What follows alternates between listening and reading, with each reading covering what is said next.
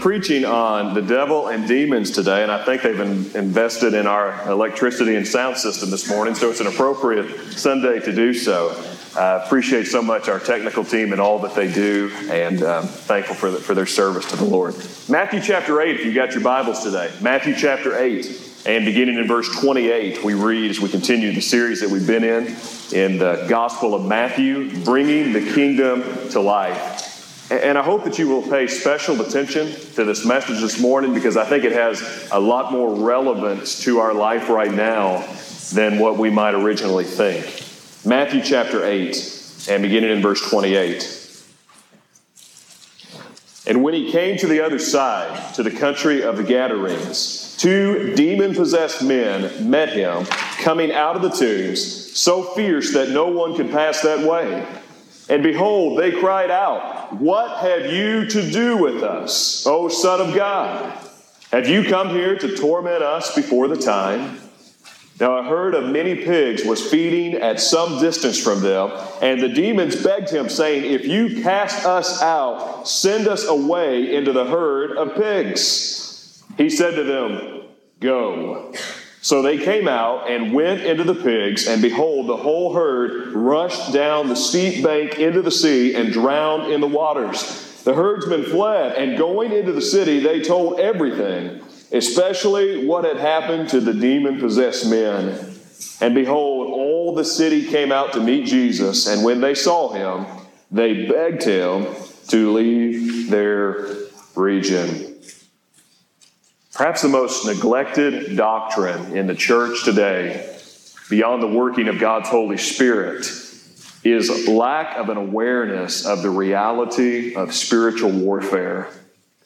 The Bible tells us we wrestle not against flesh and blood, but against principalities and powers, against spiritual rulers and wickedness in high places. The Scripture also reminds us that Satan, as a roaring lion, walks about, seeking whom he may devour.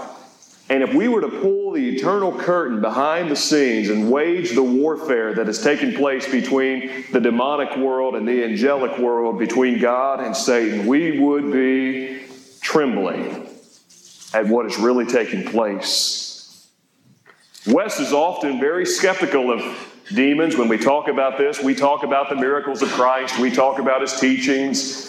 But almost every point along the way, Jesus does as a regular part of his ministry. He does a miracle, he does some teaching, he gets on to the Pharisees, and he casts out a demon. Now, we talk about the former three pretty regularly, but when we get to the part about exorcism, about casting out the demons, that's a little bit uncomfortable for us. We're too sophisticated in this part of the world today. That kind of stuff surely doesn't occur in our society. I think sometimes we're not careful. We get to where we're just a little bit smarter than Jesus is. But Jesus believed that demons were very, very real. A couple of years before he passed away, the New York Times did an interview with Supreme Court Justice Antonin Scalia, and they asked him about the reality of eternity, what he believed about his faith. And he told them that he believed in a literal heaven and a literal hell. And then he said something that turned the Times completely bewildered by this statement. He said, "I also believe in the devil." And the New York Magazine responded, "You do?" And Scalia said, "Yes, of course, he's a real person."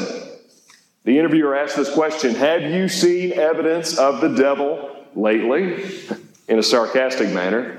Scalia responded with these words, "You know, it's curious. In the gospel, the devil is doing all sorts of things. He's making pigs run off cliffs. He's possessing people and whatnot. And that thing doesn't happen very much anymore. It's because he's smart." The interviewer asked, "So what's he doing now?"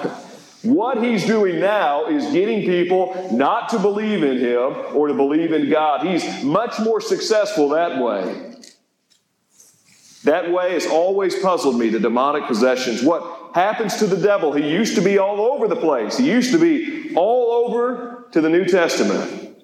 What happened to him now? He's gotten much more sneaky. Ladies and gentlemen, if you don't think this stuff is real, then rest assured Satan has you right where he wants you to. The Scripture gives us this reality that all around us there is a rebellion going on against the rule and reign of God, that there is an unseen spiritual battle raging right now behind the scenes. We know that if God is planning a new society, that if He is forming a new kingdom, then what Satan seeks to do is destroy and break up and usurp that kingdom. Our enemies are not human, the Scripture tells us. They are, in fact, demonic. They are powerful. They are rulers. Satan is described as a creature of darkness who has disguised himself as an angel of light. He is a master con artist, and the greatest con he has ever pulled is convincing the world today that he does not exist. And he's done a very good job at that. We think of evil as a concept.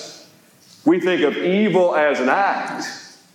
But the Bible tells us that evil is much more than that evil is actually represented in a person.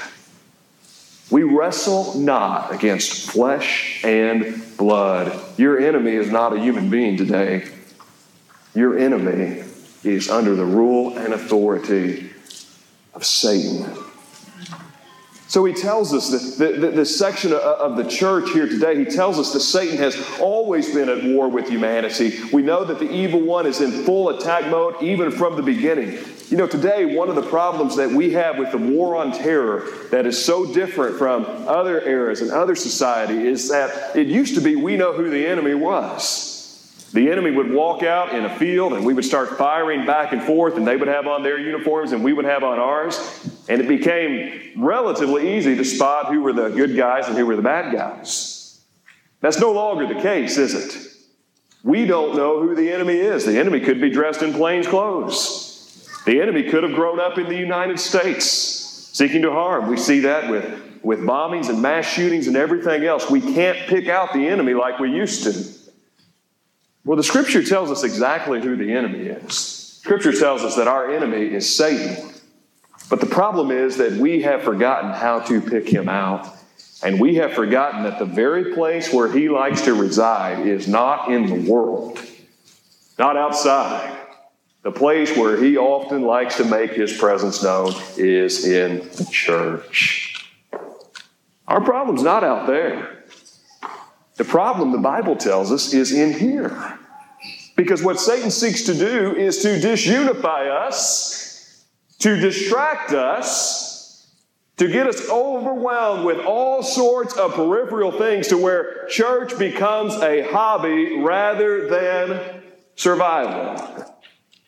He's got us right where he wants us today. And he reminds us of something very true. The reason that Jesus comes into this earth. 1 John 3:8. John tells us this. The purpose of the Son of Man was manifest that he might destroy the works of the devil. The entire reason that Jesus is in this earth is to redeem humanity from sin and to crush the head of the serpent that the Bible tells us would happen in Genesis chapter 3. He is out to destroy the devil, and here he declares war. The Bible tells us that these two demon-possessed men coming out of the tombs meet Jesus. And it's not a social call. Matter of fact, they were so fierce that no one could pass that way.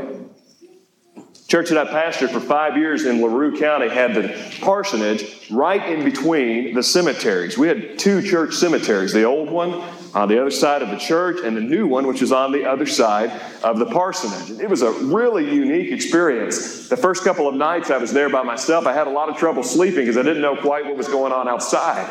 And it gets even more bizarre when you do a funeral over at the church and you walk a procession to the graveyard and you have to file right past your house and bury someone within 50 feet of the place that you live. And so a lot of times, I'd see some lights at night out there in the cemetery and it would scare me to death. I didn't want to go out. I mean, it's a terrifying thing to be. I was scared out of my mind. But as far as I know, nobody came out of those tombs. At least if they did, I didn't know them to. The Bible says here that that's exactly what happens. These men who are alive would have been unclean for a Jew to go near a dead person. These alive men, possessed by demons, come out of the tombs. And they are so fierce that nobody can get by them. They are blocking the road, the Bible tells us. And here's something that happens immediately. They do something that we often fail to do. They recognize who Jesus is. And they say to him, "What have you to do with us, O Son of God? Have you come here to torment us before the time?"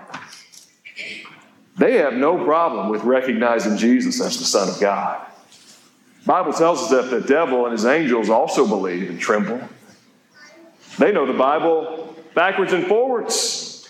And even though they rebel, they still believe.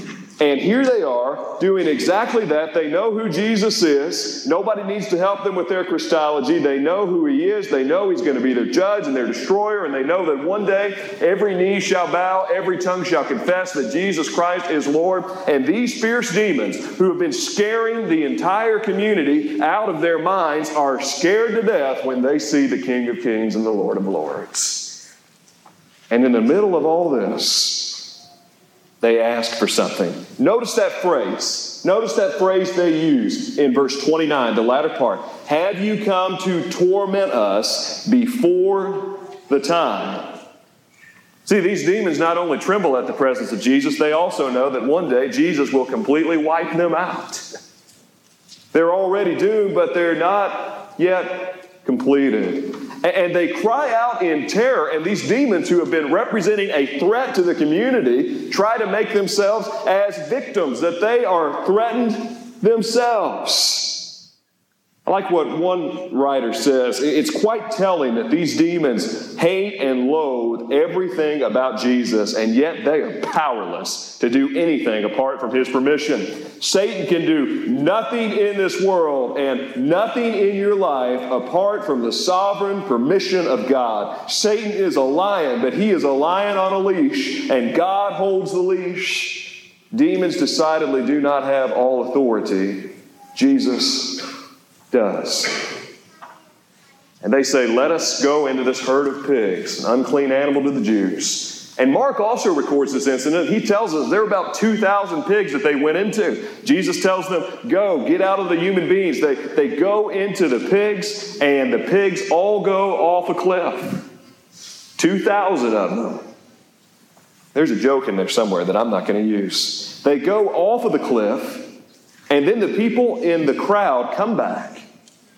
And they, instead of bowing down to Jesus, instead of recognizing Jesus for who he is, they ask him to leave.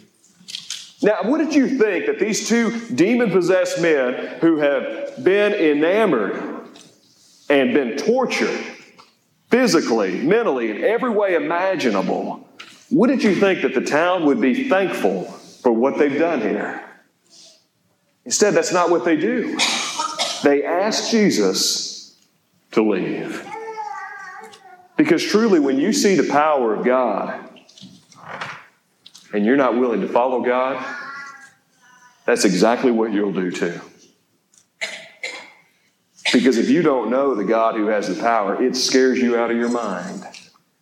Even the people who do know God are scared. Isaiah, when he sees the glory of the Lord, says, "Woe is me, for I am undone." Peter, when he sees miracles take place, gets on his knees and says, "Depart from me, Lord. I am a sinful man." Because when you get into the presence of God and you do not know God, or you are not close with God, or better yet, you're a believer and you recognize the presence of God, there is a holiness and an authority that you will never find again.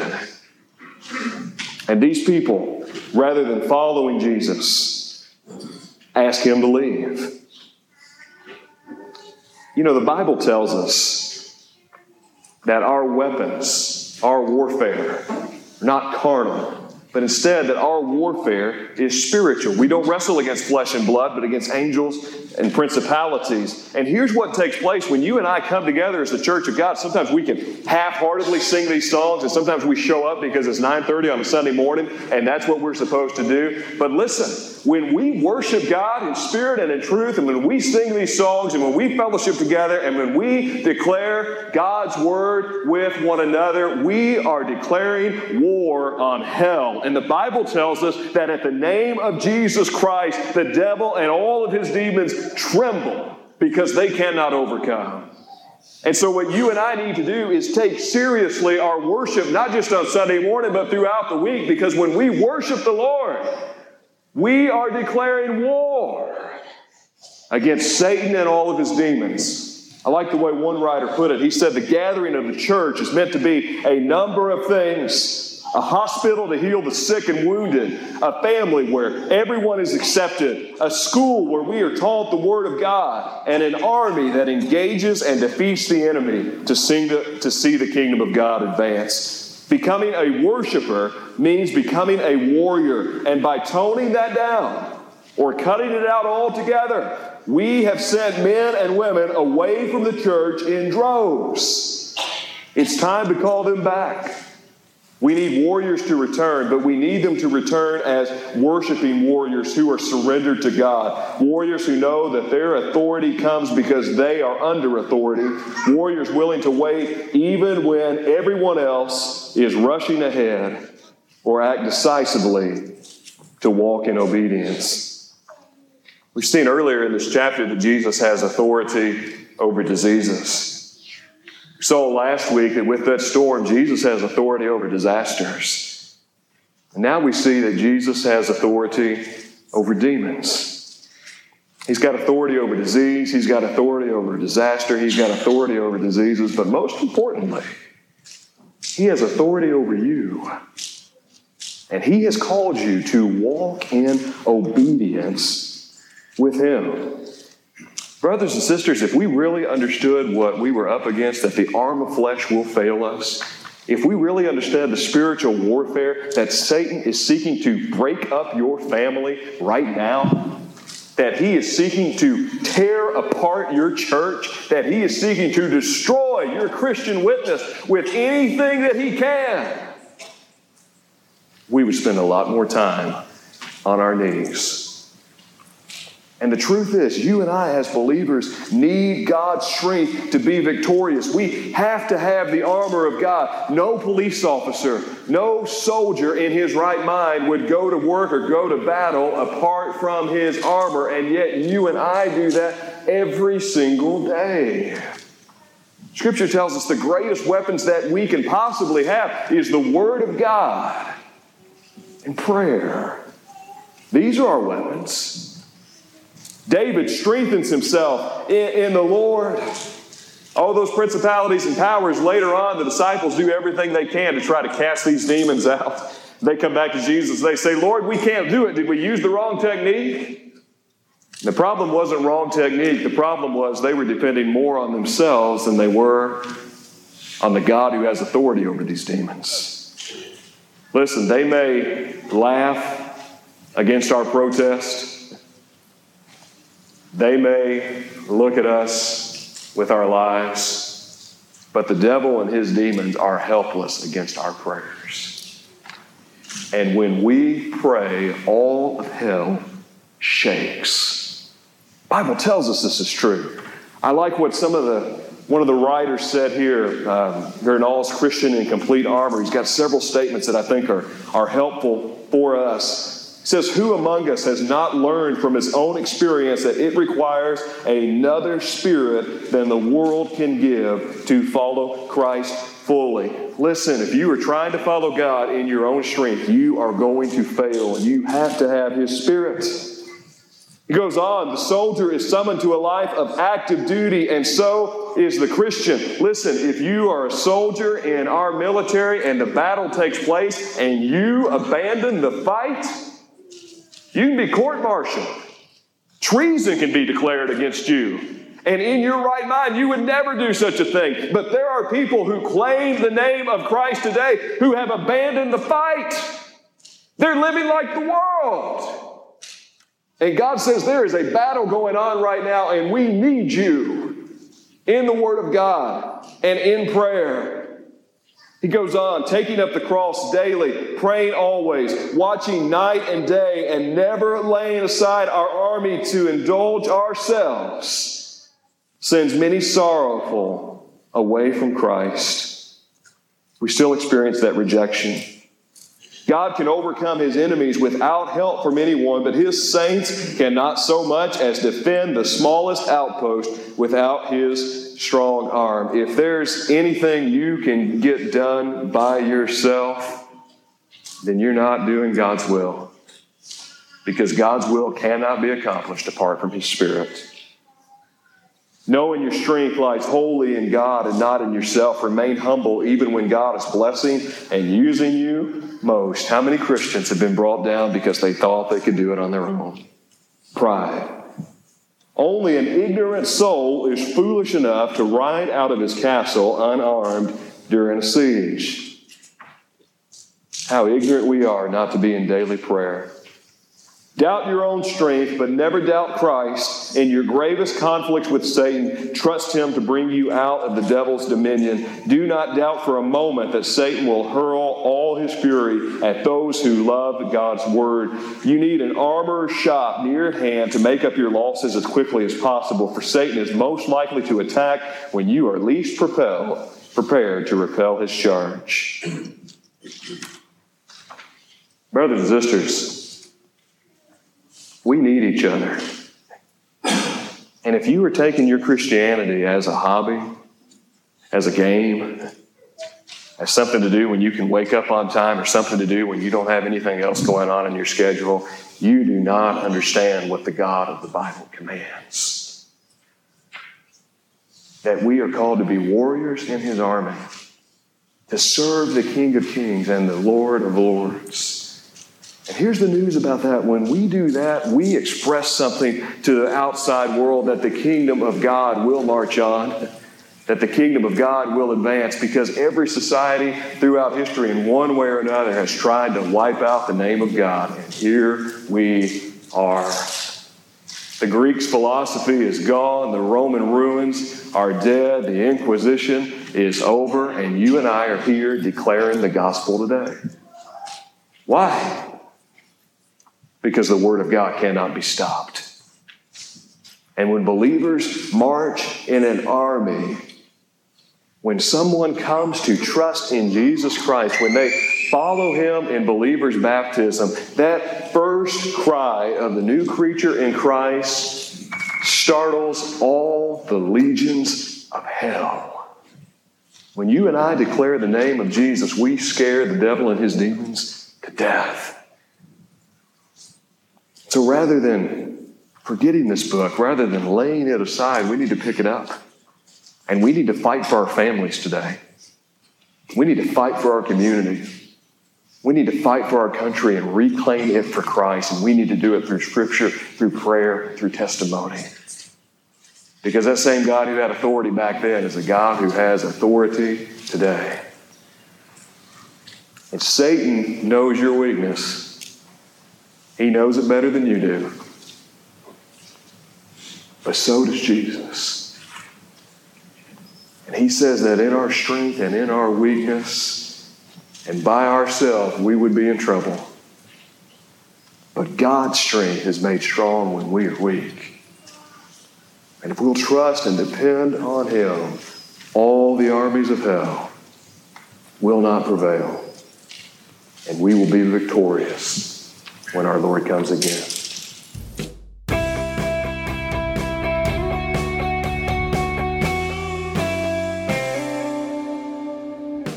Hey guys, thanks so much for listening to the broadcast. If you found it helpful, please consider sharing it with your family and friends. For more information, check us out online at barryefields.com.